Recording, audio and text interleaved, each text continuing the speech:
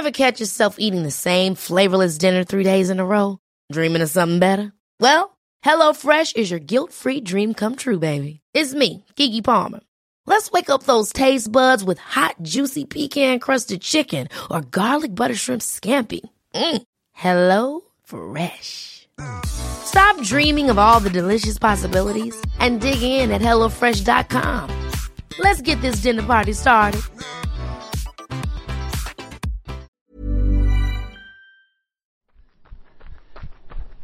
Hello, and welcome to the Master and Pursue podcast, and our final part of our 5-part mini-series into women in sport. Of course, generally speaking, this podcast is about workouts, where I record myself doing a session that you can then follow as if I'm there with you. It's also about recovery rambles, where I run easy around the beautiful Epping Forest, and it is beautiful today, big blue sky. And I'll talk about something that's on my mind. And it's the podcast that brings you conversations with the elites as part of our scheme to invest in underfunded British elite marathon runners. And today, on Wednesday the 16th of August, just moments after England secured victory in the Women's World Cup semi-final against Australia, the Lionesses breaking new ground, we've got a conversation with Katrin Flickshaw, who's not at all related to the football, although we do talk a little bit about the football, but not specifically. And Katrin, whom some of you might know, is a remarkable athlete. We'll come on to talk about that actually in the conversation. And from an athletics point of view, she talks a little bit about the Met League. And just a point of reference really, for those that don't know the Met League, it is the highly competitive cross-country league that covers North London and the surrounding areas. And she talks about how she enters the abyss. She also talks about how she enters the sublime with the marathon, which she performs spectacularly. And she is a remarkable athlete, but she's also a remarkable person. She is a professor possessing a PhD in philosophy, and you can hear that coming out as you listen to this conversation, not least in her descriptions of the abyss and the sublime, which I kind of glossed over at the time because they're philosophical references that go way beyond my comprehension. I did a little bit of googling afterwards, still don't understand it, but I thought it was interesting anyway. So we're going to get straight into it. No more faffing about. It's such a rich conversation. I'm not going to hold it back any further with my inanity. I hope you enjoy the conversation as much as I did. So, Katrin, you are obviously a marathon runner, or a runner, full stop, but a marathon runner specifically of a high calibre. So in London, just gone in 2023, you ran 3:14:33 off the back of Berlin last year in 3:20, which was off the back of Manchester last year in just under 3:14. And you've done 4 marathons in total, am I right? That's right, yeah. And those numbers are good for most people, but they're especially good in your age category, being a female of over 60 years old, which we all think is super impressive, but I know that you don't necessarily think that is the case. But I think what I'm most interested in, we can talk about those performances, but what I'm most interested in is where that's come from. So can you start by taking us through how long you've been in running and what your involvement in running has been over time? So I think, as you say, I'm over 60, 62 to be specific, and I have run for a long time. Well, given that I'm 62, I've run for a long time. I first started when I was 22, which is, I suppose, actually relatively old in terms of running careers. But it was actually when I was at university, and one of my lecturers probably thought I had an eating disorder and had mental problems. That's probably not entirely incorrect. And he kind of, at some level, just during some talk, suggested I take up running. And the reason why I think he thought that I had an eating problem is he basically emphasized how if you run, then you can eat what you like and you don't have to worry about your weight. And I was sort of like, it surprised me that he thought of me in those terms, but I was curious about running, and so I started on his suggestion, and I found I liked it. And I found I liked it not because of the reasons that he suggested, but I think he was right in thinking that I was very troubled about something. Um, for me, I think my first experience of running was that it was very hard and very liberating at the same time. It was hard because it's very difficult when you first start to run to actually run because you get out of breath and it's just phenomenally difficult to make yourself keep going.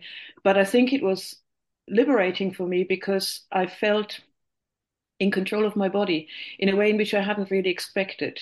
And I felt that my body was quite powerful in a way that I kind of knew from my childhood, because my childhood was very active, doing lots of different sports, not running.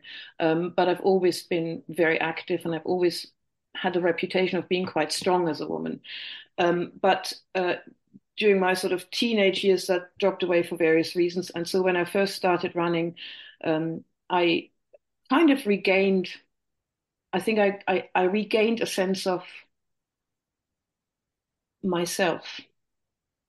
And that sounds perhaps a bit dramatic, but yeah, there was a sense that I had that my body was for me to take care of in a way, and I think that was for me the most liberating aspect about running. And the other side of it was, so I not only did an undergraduate degree, but I did further degrees, and during my PhD, running was really what kept me sane. So if you do doctoral work, it is extremely stressful, it's very lonely, and there's very little sort of mental outlet. And one of the things that made it possible for me to get up in the morning was precisely to get up every morning, 6 o'clock, and do a sort of 6 to 10K run.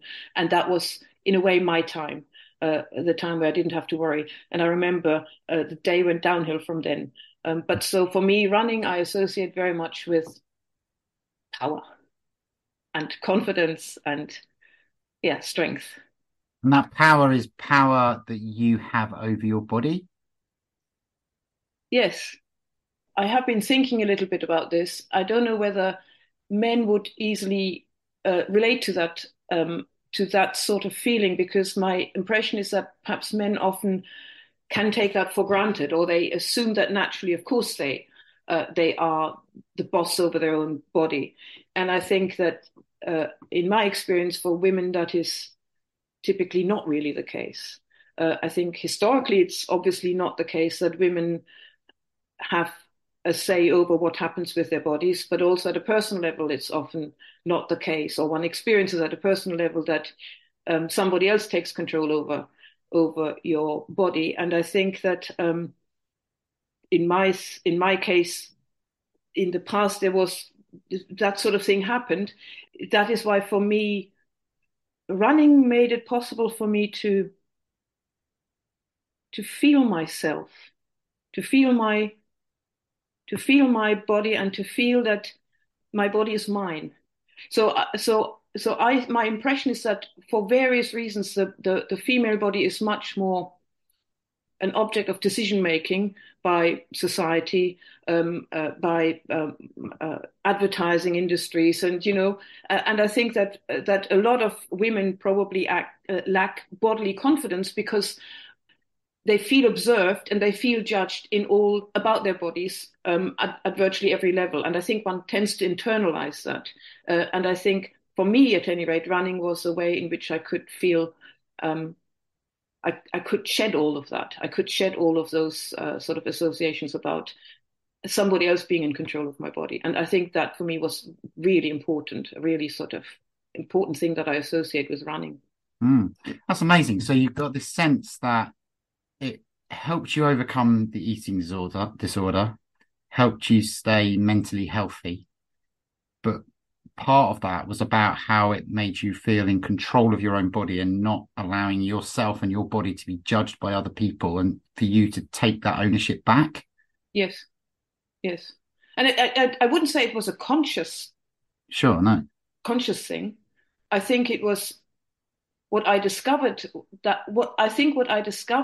when I started to run was that I discovered that I felt that something was given back to me through this. And I wouldn't say that it's necessarily all positive, because it becomes a kind of compulsion to some extent, because you want to have that experience again and again. But wanting to have that experience is, of course, in some sense also an expression of not being able to take it for granted. Yeah. So I think that, I don't know. As I said, I have the impression that men don't have that particular problem with bodily confidence, and that is perhaps a function of the fact that the female body is politicized much more explicitly than the male body. Yeah. And I think where that holds true in my mind is that men don't have that pressure to look a certain way when they're doing anything, really. And women have that. I mean, there's more to it than just the visible element to it, but there is something that men don't carry there. And also society will tell you that men are active and they should be sporty, they should be fit, they should be dynamic, they should be active, they should have jobs that are physically powerful as well as playing sport, which is obviously physically powerful. So it's sort of in the men's societal psyche, whereas for women it wasn't. And at that age, so 22, were you in the UK then, or was that in Germany? Yeah, I was in the UK. I was studying at the University of Essex. Oh, right, okay, in Colchester. Huh? Colchester, yeah, that's right, yeah. Brilliant. Yeah. And so that age, 22, so you're 62 now, so that's 40 years ago. So where's that? 1983. Yeah, early 80s. Yes. Women hadn't even been allowed to run the marathon at the Olympics by 1983. 1984 was the first time they were allowed to do that. Yeah. And actually most marathons, the London Marathon only just started. The Boston Marathon had allowed women in from the early 70s, and that's one of the longest running marathons in the world. So it's women's ability to do endurance events has always been held back, partly because of the societal expectations of what a women's body can and can't do. Yeah. And shouldn't be allowed to do. Obviously, largely decided by men. Yes, I think that's right. I mean, I was amazed when I first heard. I mean, I didn't know this until very recently, that women had not been allowed to run the marathon until the 80s. I couldn't believe it, because from my perspective, even though I think I was very aware that at some point in my life I had the experience of someone else taking control over my body, so I was very aware of a sense of alienation from myself, I suppose. At another level, I never doubted that I can do things. I never doubted my physical capacity. And it is actually not really until I joined the running club that I realized just how much inequality there is still in sports. So from my own sense of what I can or can't do, there was never a doubt in my mind that I can do basically what men can do. Maybe not as fast or maybe not as quickly, but I never assumed that I was less capable. But I think the message from society is very strong in this regard, generally speaking. So I think one reason why, in my case, this is perhaps not so ingrained is because I remember my father was very active in sports, and we were 5 children, and he did have, some childcare duties, and the way in which he would discharge them is he'd basically just throw us in the car together with his equipment, and we'd go skiing or swimming or hiking a mountain. So we were, and he never distinguished between sons and daughters. We were all just doing the same thing, and there was no implicit feminism. It was just his way of getting to do what he wanted to do, despite having children. But I think the benefit for me from this was that it would never occur to me that as a woman or as a girl, I was naturally less capable than boys or men. But the social message, I think, is very powerful, becomes very powerful at a certain stage. And I think I did have the benefit of the home environment just not thematizing that. Yeah, I think that makes a massive difference. The role of the parent, I think, is coming through really strongly in all of the work that I'm doing in this space, as either over supporting, under supporting, or neutrally supporting the development in activity and sport of women. Yeah. And that can be about not putting too much pressure on, or providing opportunity, taking them places like your father did with you, even though it's obviously to suit some of his own needs of wanting to ski and be active himself. But so what, he got you active and got you to where you are today.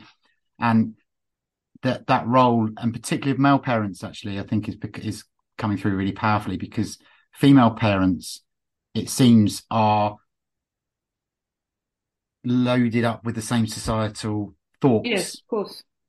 From their own upbringing, and that is the sense that women are frail and should be protected, and so they try and protect their daughters, whereas men are much more likely to go, no, we're going to crack on through this. And actually today there's evidence that dads of daughters are the real cornerstones of women getting involved in sport now, because dads of daughters are obviously dads who've grown up in a world where men can play sport and do whatever they want. And the first time they realise that society is loaded against women in sport is when they have females, children of their own. And they go, why haven't they got the same access to sport as I did when I was a child? Right. Or as those boys do. Let's change this. So let's organise a women's rugby team or a women's football team, and let's go and support their running or whatever it might be. And so but that's, in a way, I think that's quite interesting, because that then suggests that some of the dads, at least, actually are going against the social norms. When they have their own children and they want their own children to be able to take part in certain things, then it's actually then by what you say, it's the dads who are challenging the female norms in society, which is really quite unexpected, I think. Yeah, I think there's from what I see, there's a lot of evidence that suggests that male allies, which is a term that's bandied around a lot, are actually really important in the success of female sport. Right. Yeah.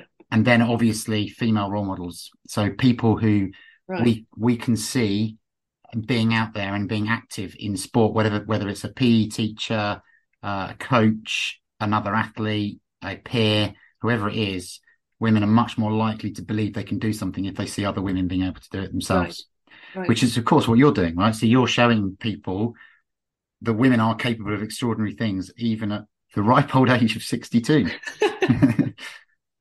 And that's genuinely the case. And I don't wish to make you blush. And obviously this is a podcast. So you can't see people blushing anyway, but that is what you're doing. You are showing people what can be done through the female body, and particularly because you're older, but not just because you're older.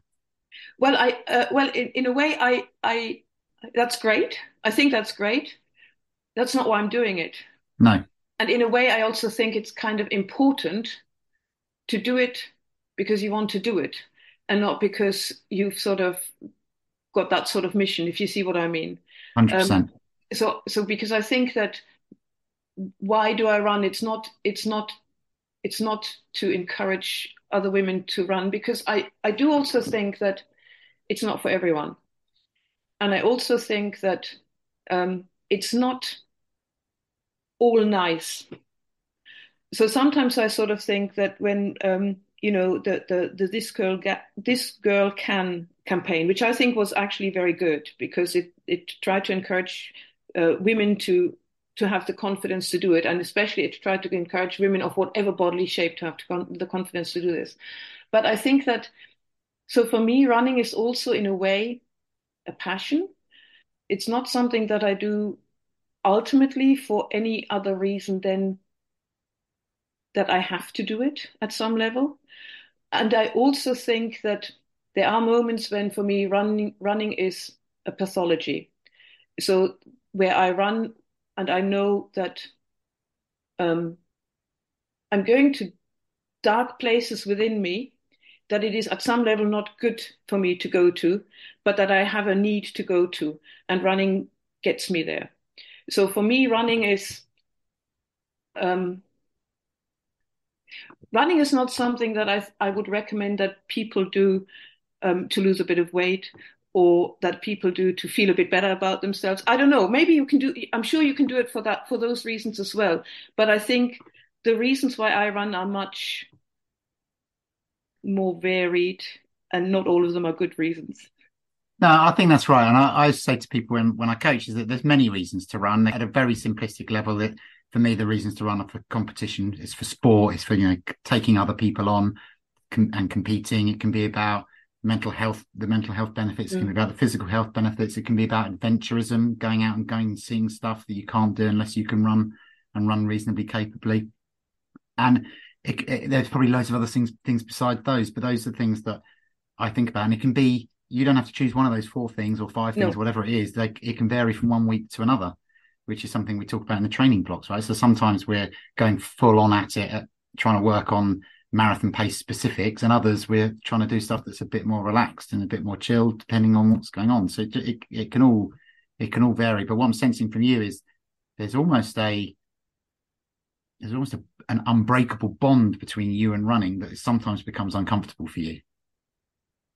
Yeah. So, for instance, remember how I worry about the Met League, and the Met League is something that I find there's something very visceral about the Met League, something very raw and very, very aggressive.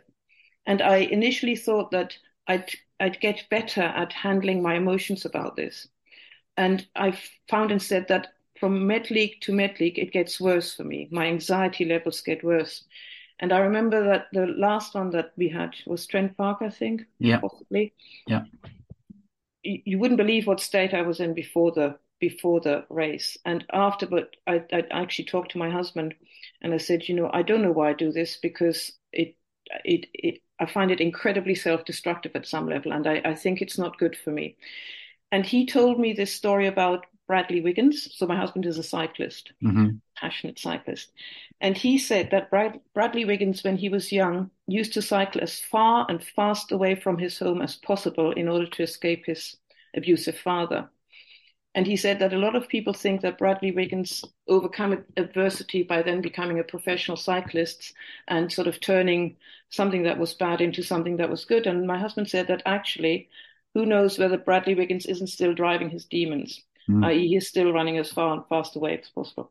And for me, this was very helpful in relation to the Met League, because I think in relation to the Met League, for me, there is something about, it feels like returning to an abyss that I cannot help but return to, and I look down at, and it's an abyss. It's an unresolved issue in me, and I kind of know what it's about, and I know that I can never resolve it, and I can't leave it alone.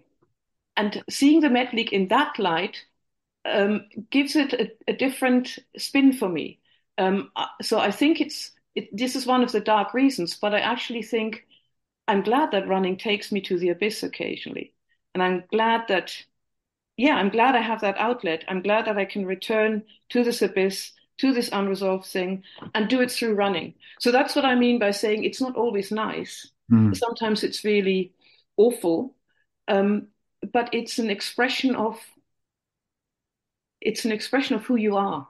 And that's what I love about running. Well, the one thing that is certain about running is it all about who you are. And if you go back to the 22-year-old you with the eating disorder issues and the mental health challenges, that was a lot about running, helping you realize again who you are and having some independence from everything else around you. And I'll talk a lot about running being a great provider of freedom, because you can get out and you can do, if you're fit enough, you can get out and do pretty much what you want. You can go to places that other people can't get to. It's a release, and it's actually a luxury. If you're fit enough, particularly as we age, if you're fit enough to get out and do stuff, it is amazing what you can experience as a result, both in terms of the environment that's around you, but also what goes on in your brain. And it doesn't really come from anywhere else. There's nothing like it, I don't think, that you can compare it to, whether it's cycling or other activities. It's a very, very human and very personal and very real thing. And why do you think that might be with running in particular? Because I wonder whether cyclists would hotly debate this. Well, they may well do. Because in cycling, I don't think you do have that freedom because you're so dependent upon the bike. You're That's what dependent I upon think. I mean, I roads. think one of the beauties of running is the fact that you need nothing but yourself, Yeah, really. Okay, you need a pair of absolutely. trainers.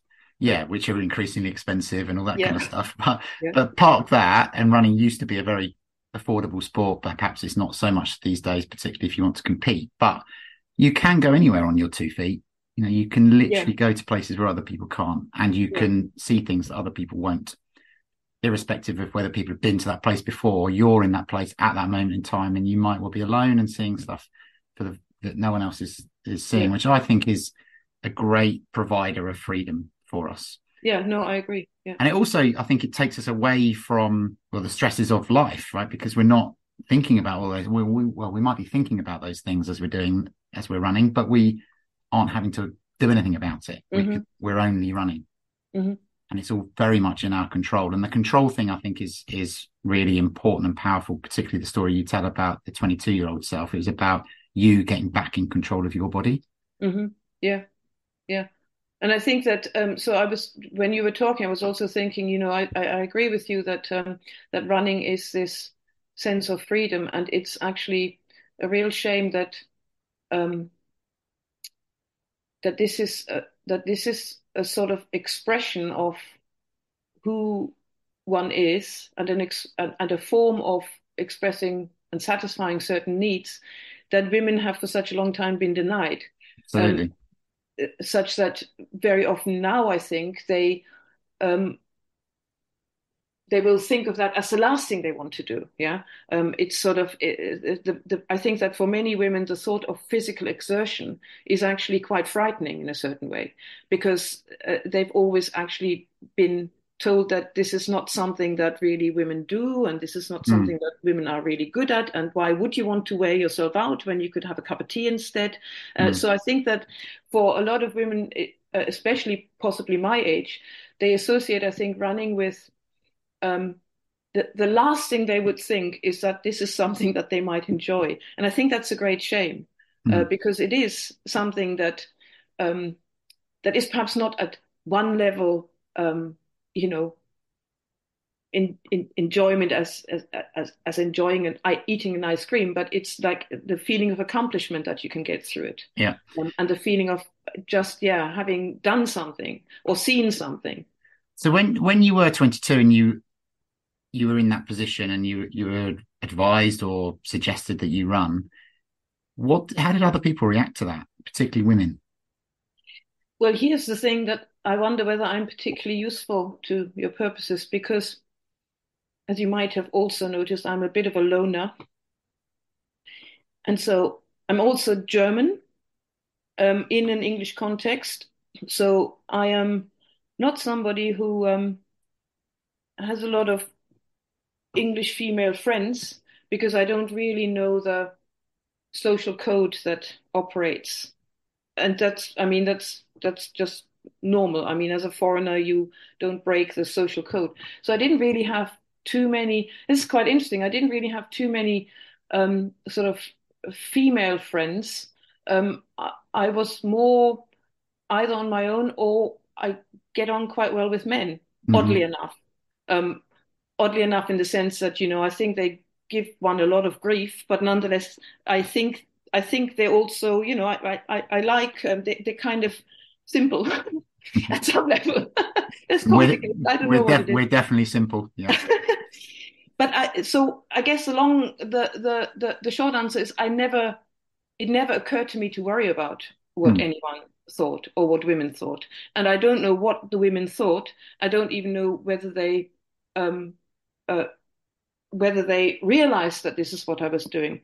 The one point where I did realize that I was being sort of noted for my running and in a disapproving manner amongst women is when I used to drop my children at primary school and then used to go on to go for a run. So I used to turn up in my shorts and I think that a lot of the women um, disapprove because I wasn't doing what I should be doing, which Mm. is sort of more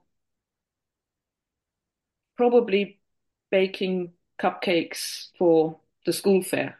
Yeah. So I noticed that I think people just didn't really think this was something that I should be occupying myself with, especially not if you have small children and you should really be doing something that is more child focused. But that's of course a lot later. So that was in the early 2000s, I guess. So the disapproval of a certain, I guess, a certain class of women I noticed then. But when I was in my more intense period of running pre-children, running was for me a way of getting away from everyone. And as I said, I've never joined a club. I've never watched sports. So I don't really know about the social. So in all that period pre-children, and I guess during having children of a young age, you weren't competing at all. No. You were just running for fun. Yeah. Fun of the type 2. Yes, exactly. And all through that time, it helped you cope with the mental health challenges, kept you sane, as you said earlier. Yeah. And that was his primary purpose, would you say, all through that period?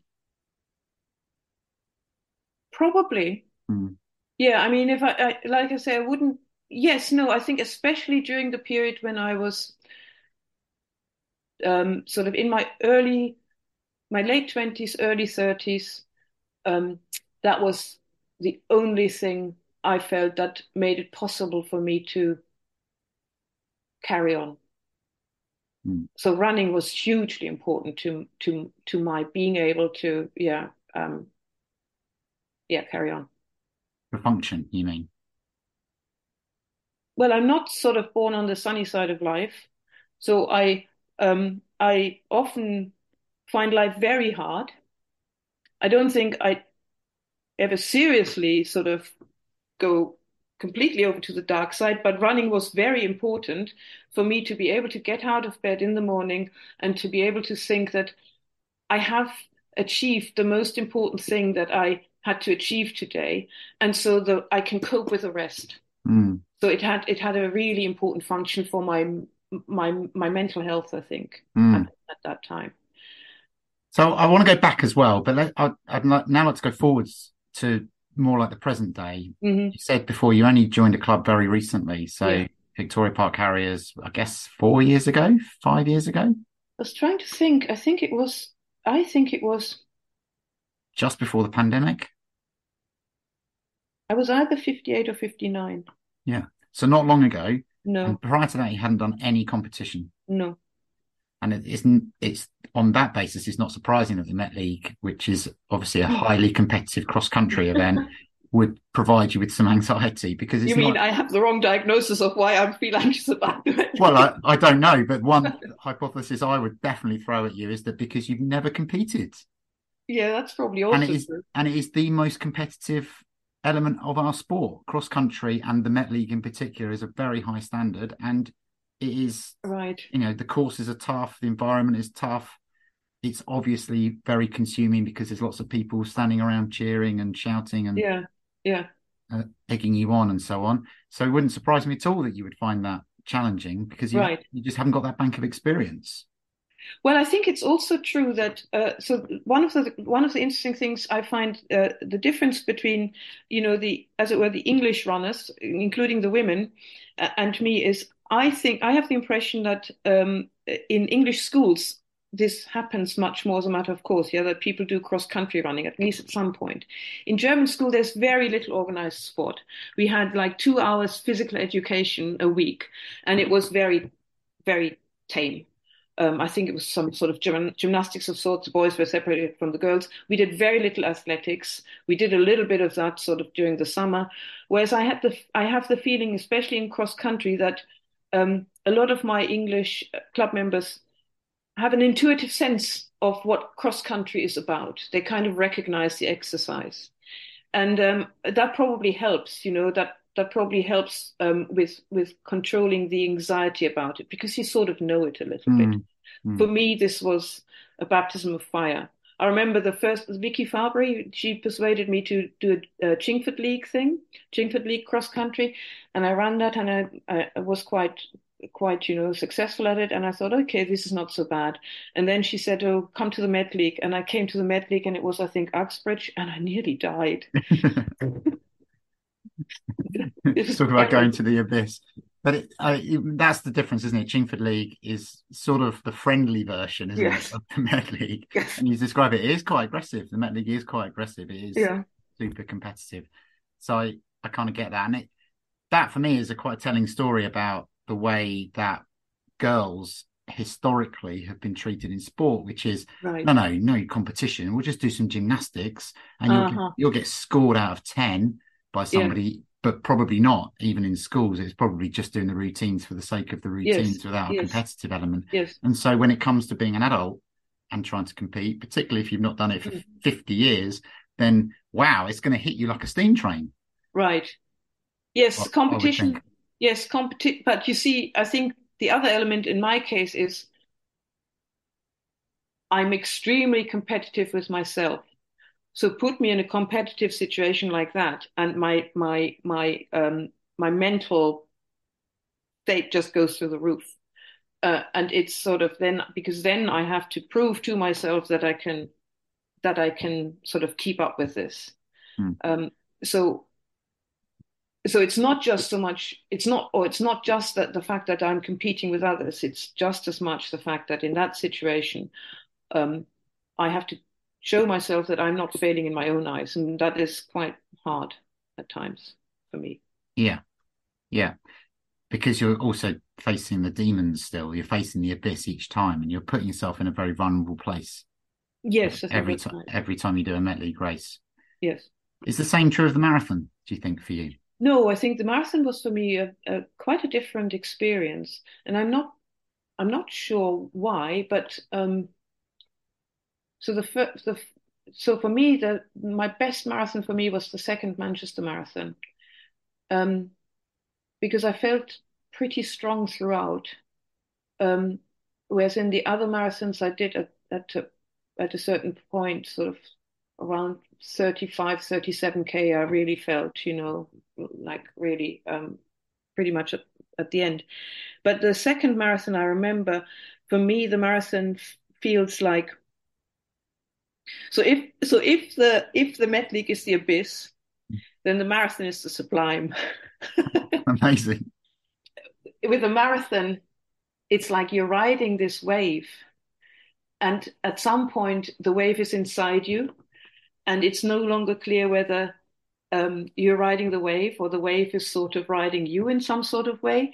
But it was for me that it was just one of the most powerful experiences, and also it was one of the most powerful social experiences, because I think that the fact that you're running it with others, but that at the same time it's not so overtly competitive, it's almost more like you're pulling each other through this. And I think that for me was an extremely positive, one of the sort of most positive social experiences that I've had.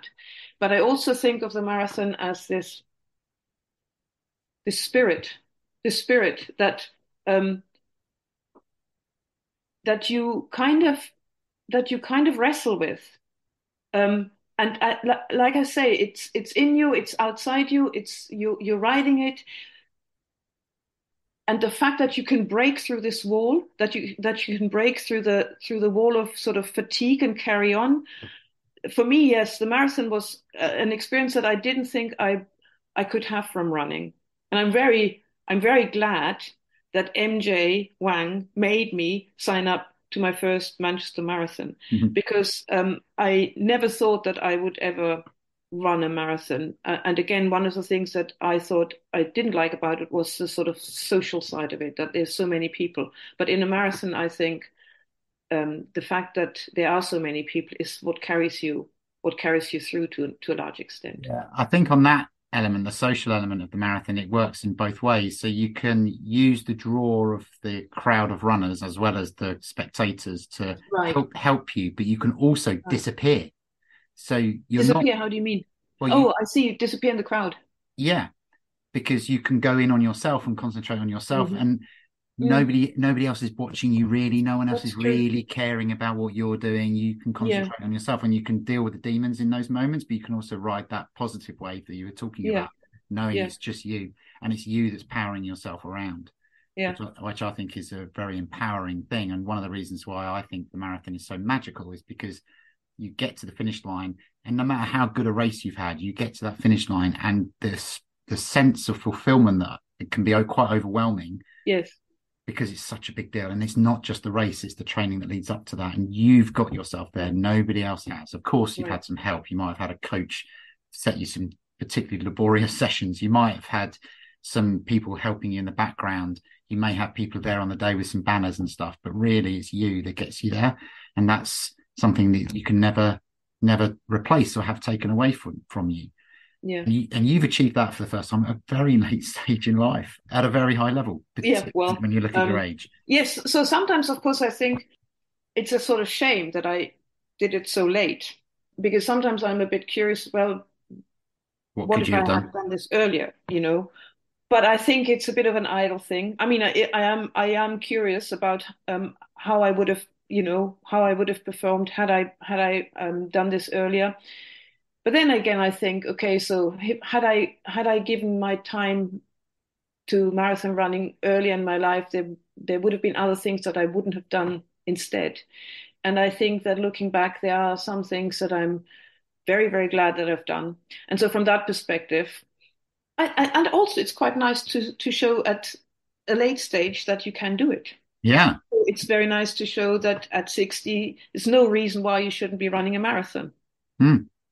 So if I can do it, then, I wouldn't go as far as saying that anyone can do it. Because like I say, and like you say, it takes a lot of training, and it takes quite a lot of dedication. But I would have thought that, if you put your mind to it, you can do it. 60 and older than that, I'm sure. Yeah. And returning to that idea that women were only allowed to run the marathon in the Olympics in 1984 and various other events not long before that, it kind of breaks that idea that has existed for decades, centuries, that the female body is frail and it can't take these challenges on. Way back between the wars, women were only able to do, I think it's the 400 meters, something like that in the Olympics. They weren't even allowed to run. Really? Yeah, in between the wars. So, that's obviously nearly 100 years ago now. But at that point in time, the women's body was considered so frail that it couldn't run for any longer than 90 seconds at a time. And, well, not even that, maybe 60 seconds at a time. And where I've referred back to in this podcast, the book Game On, which you should read, by the way, which is a book by Sue Anstice, and talks about how women's sport is changing.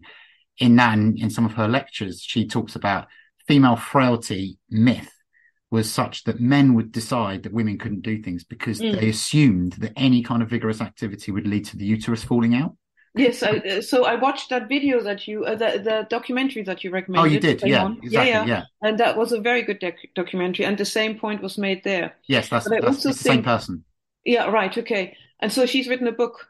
Yeah, that documentary is based on the book she's written. Okay, so I'll definitely look out for the book. Yeah. But I think it's also interesting how culturally specific this female frailty myth is, because I travel quite a lot to Africa, West Africa.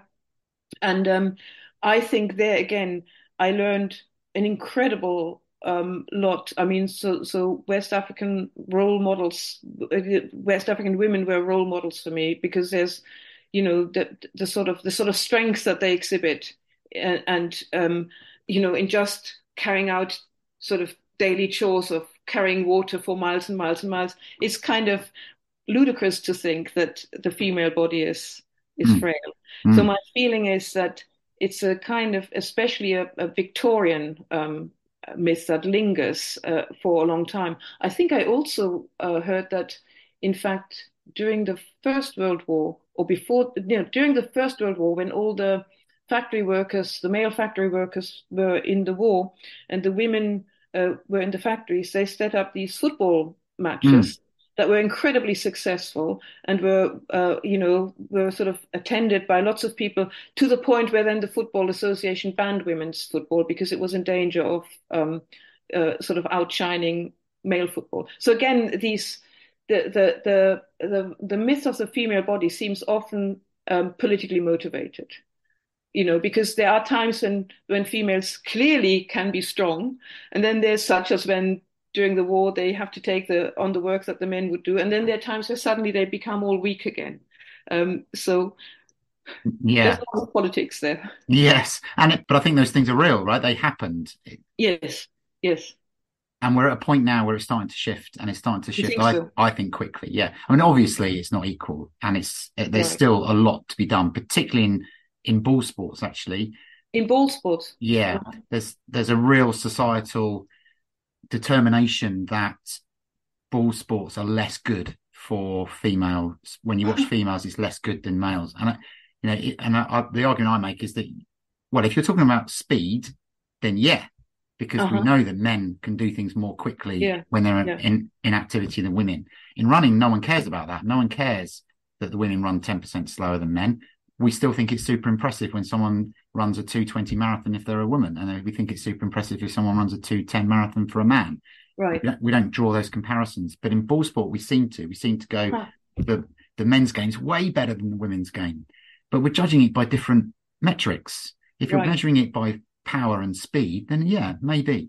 But if you measure it on different things like competition, like resilience, competitiveness, the ability to problem solve, then it's going to be just as powerful as watching men's sport. But we've not learned that as yet. But I would have thought that the recent England women's win against Germany, I would have thought might have shifted stuff. Well, that's the point. I think that's the point. That was a game changer. Yes, I can see completely why. And actually, one of the interesting things about that is that partly was a game changer because it seemed so incredibly important for non-sport reasons for the English to beat the Germans at something. And the fact that it's the women who did it and not the men seems to have sort of really had a massive impact.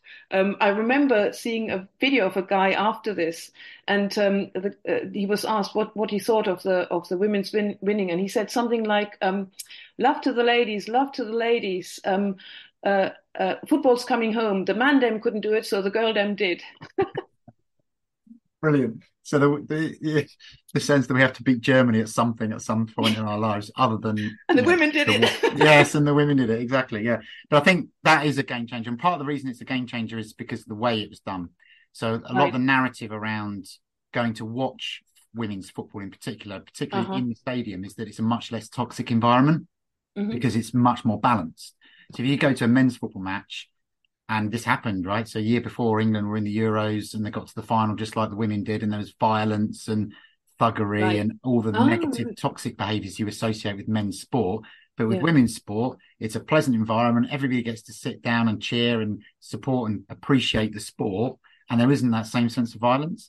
And one of the things that comes out of this story of how women's sport is so important is that actually it's got, and the Game On talks about this, is women's sport's got the opportunity to change sport as a whole, and try and rid it of some of the toxic behaviours that exist because it's been driven by men for so long. Yeah. Of course, one has to be a little bit careful about then expecting women's sport to civilize the sport. And I professionally do political theory and the history of political thought, and there's a whole long history about how the women civilize the men by teaching them to be more nice. So I think the only kind of caution I would say there, I think it would be a shame if women's sports began to be respected for reasons other than the sport, as it were. Yeah, got you. So again, it's men controlling things because actually women are helping make the men's sport better. Yeah. But that's not the point. The point is that's women. Not the point. No, women just want to play sport, and actually it goes back to something you said earlier about you're not running to inspire other people. And one of the things we've heard a lot in this country ever since the London Olympics is this idea of inspiring the next generation, because that was the catch phrase of that Olympics, or the tagline of that Olympics. Yeah. And I've become a little bit bored of that because I think we can't always be inspiring the next generation. No. We do sometimes need to focus on today and who we've got today. And I hear it a lot, particularly in women's sport, is women saying, I hope that our success today, whether it's the netball team, the hockey team, the football team, the rugby team, I hope our success inspires the next generation of girls to come and join the sport. And of course that's true, but it should also be inspiring women. You should be inspiring people to take up sport now. Yes. Because look at you competing in sport for the first time in your late 50s. Yes. And of course, I think that one of the kind of nice things about me is that, the way I came into this was by accident, really. So in my case, it wasn't really that I felt inspired by some women who were leading the way. Actually, it was Joe Dale who pushed me into Vicky Park, and then it was Vicky who pushed me into the Met League, as it were, And I actually quite like that. It's a series of accidents, as it were, or somebody just basically telling you, why don't you try this? And I think that, yes, I agree with you. This always this idea that, of course, one needs people to support one. In my case, I'm not sure how much seeing a Ethiopian marathoner run the marathon could serve as a personal inspiration for me, because I think the kind of support that one needs is much more local, more relatable. It's much more people who or people who can show you stuff, So I do think that the rise of professional women's sport in the background is very important, but it's not the only thing. No, sure. Yeah. I think what's interesting about what you say about being a series of accidents is how you've got to where you are. I mean, you could call them accidents, of course, but they're coincidences. It's a bit of luck. And I think life often carries that. You have to be in the right places at the right times for things to fall into place. Yeah. And actually, you had your accidents in your late 50s, whereas Charlotte Purdue, who I've spoken to as part of this series, had her accident when she was 11. Right. She turned up at a cross-country race because she wanted to go along with some friends. Well, yeah. Didn't even win the race, but looked quite good during the race, and a coach came up to her and said, I think you should come and join my club. I think you'd be really good. And then within 4 years, she was competing internationally, and now is obviously one of Britain's best marathon runners ever. But it was an accident. Yeah.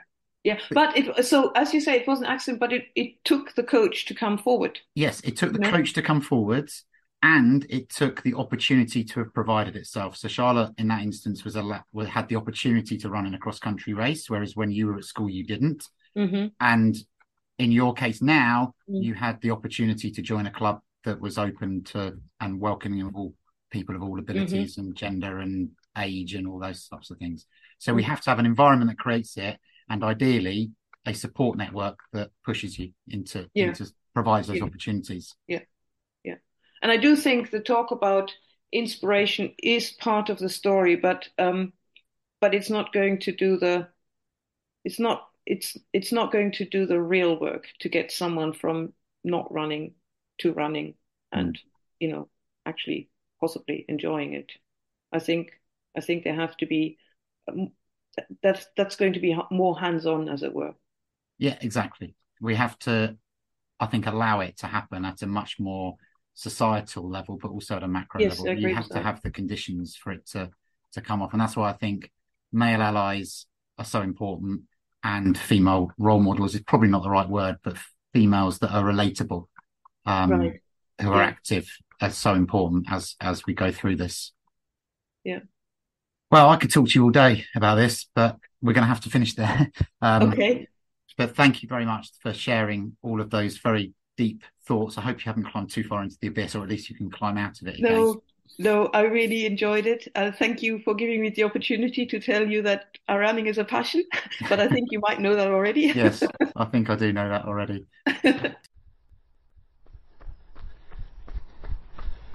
I could have gone on for ages, or rather I could have let that go on for ages. And the reason I've chose this episode for the last of our 5-part mini-series is because that conversation is so rich, but also because it sums up really nicely in lots of ways some of the content that came before it from Charlotte, Natasha and Tish, as well as my own rambles at the very beginning. There are of course some themes that come directly from this conversation, as well as some very brief overall themes which we'll just scuttle through now as I continue my jog around the forest. The first of those themes from Katrin is that running is hard, but it is also liberating. And she spoke really eloquently and thoughtfully, as she does throughout. But she spoke particularly eloquently about how running enabled her to take control of her body and understand the power, the confidence she had in it, and the strength it provides in a way that had never really occurred to her before. And that enabled her to see how important it was for women to have control over their own bodies in a world where that doesn't always feel like it's the way. And that leads to the second theme, which we've discussed a few times, the female frailty myth. And here she blows a wind from a different direction onto the issue, in that the female frailty myth is a very Western thought and idea, and doesn't exist at all in parts of the world that she's visited through her studies, where the female body is celebrated for its strength. And of course you don't have to look too far, even in our own society, to see where and how the female frailty myth is indeed a myth. And that is, of course, in the process of childbirth.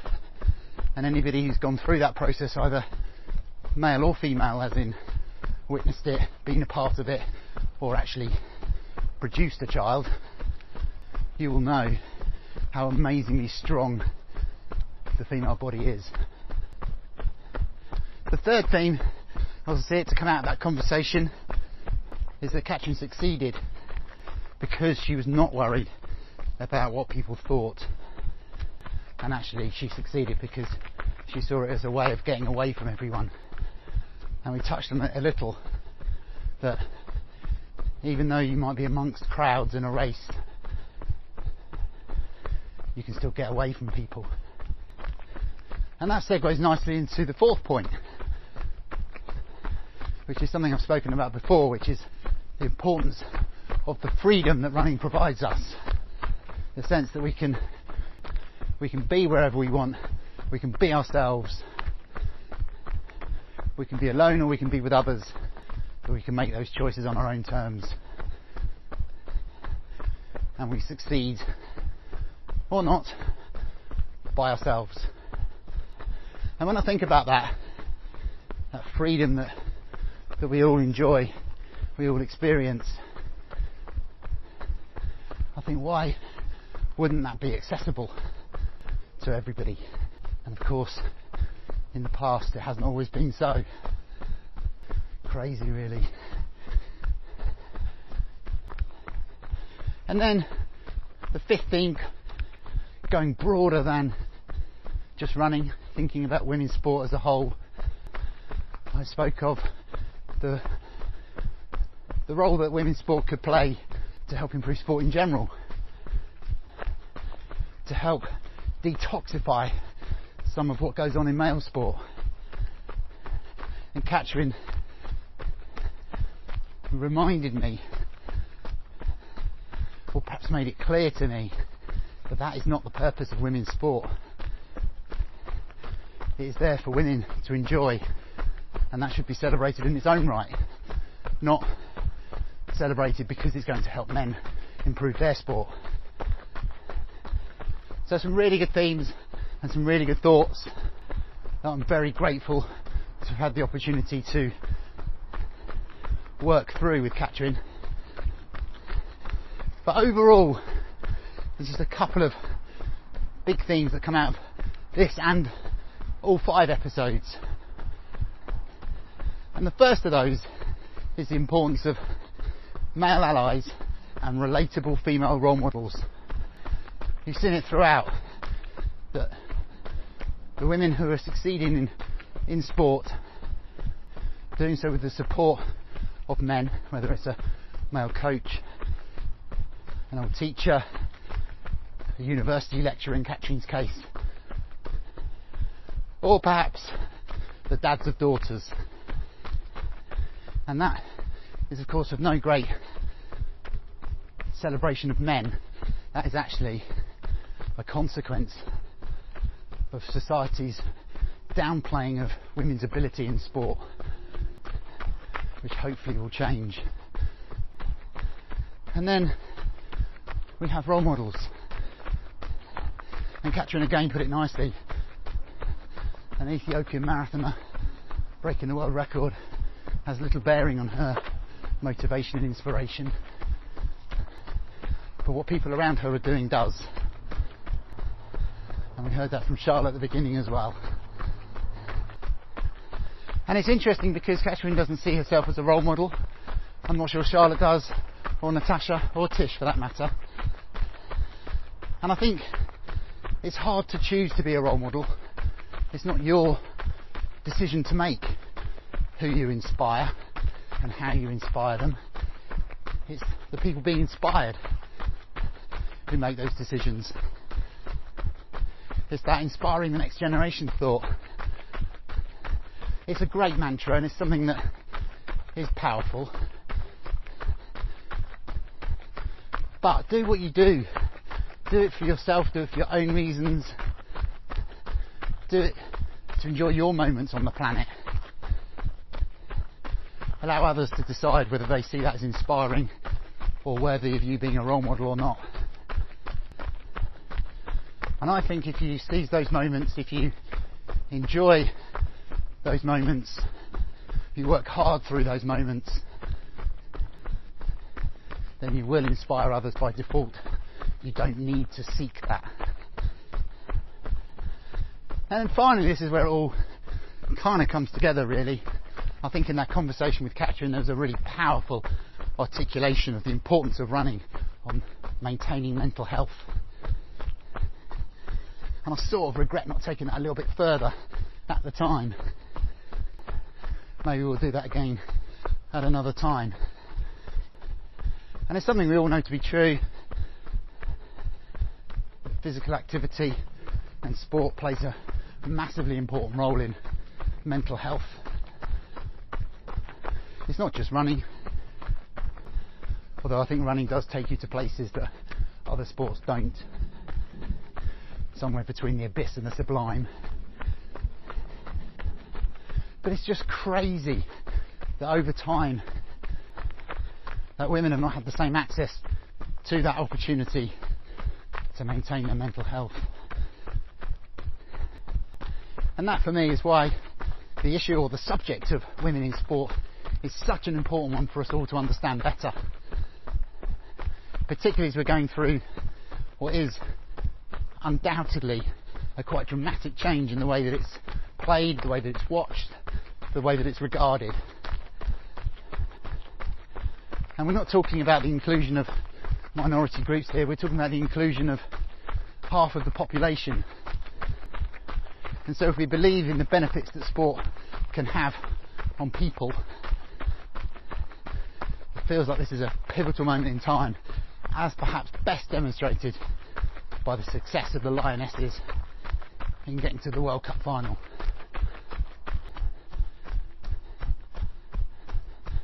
And perhaps the best thing we can all do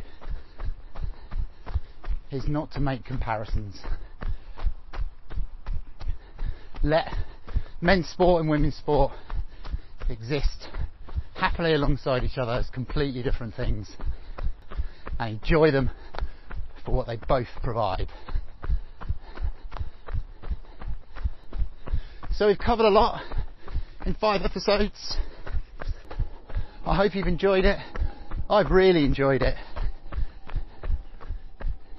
I've learned loads, had some interesting conversations with some interesting people, raised probably more questions than we've answered,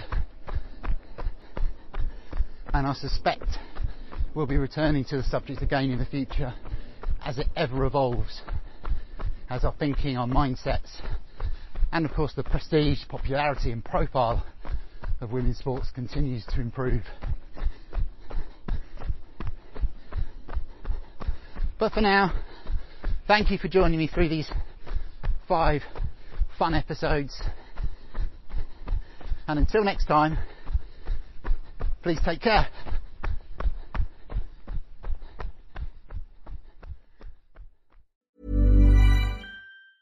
Hey, it's Paige DeSorbo from Giggly Squad. High quality fashion without the price tag. Say hello to Quince. I'm snagging high-end essentials like cozy cashmere sweaters, sleek leather jackets, fine jewelry, and so much more. With Quince being 50 to 80% less than similar brands. And they partner with factories that prioritize safe, ethical, and responsible manufacturing. I love that. Luxury quality within reach. Go to quince.com/style to get free shipping and 365-day returns on your next order. Quince.com/style.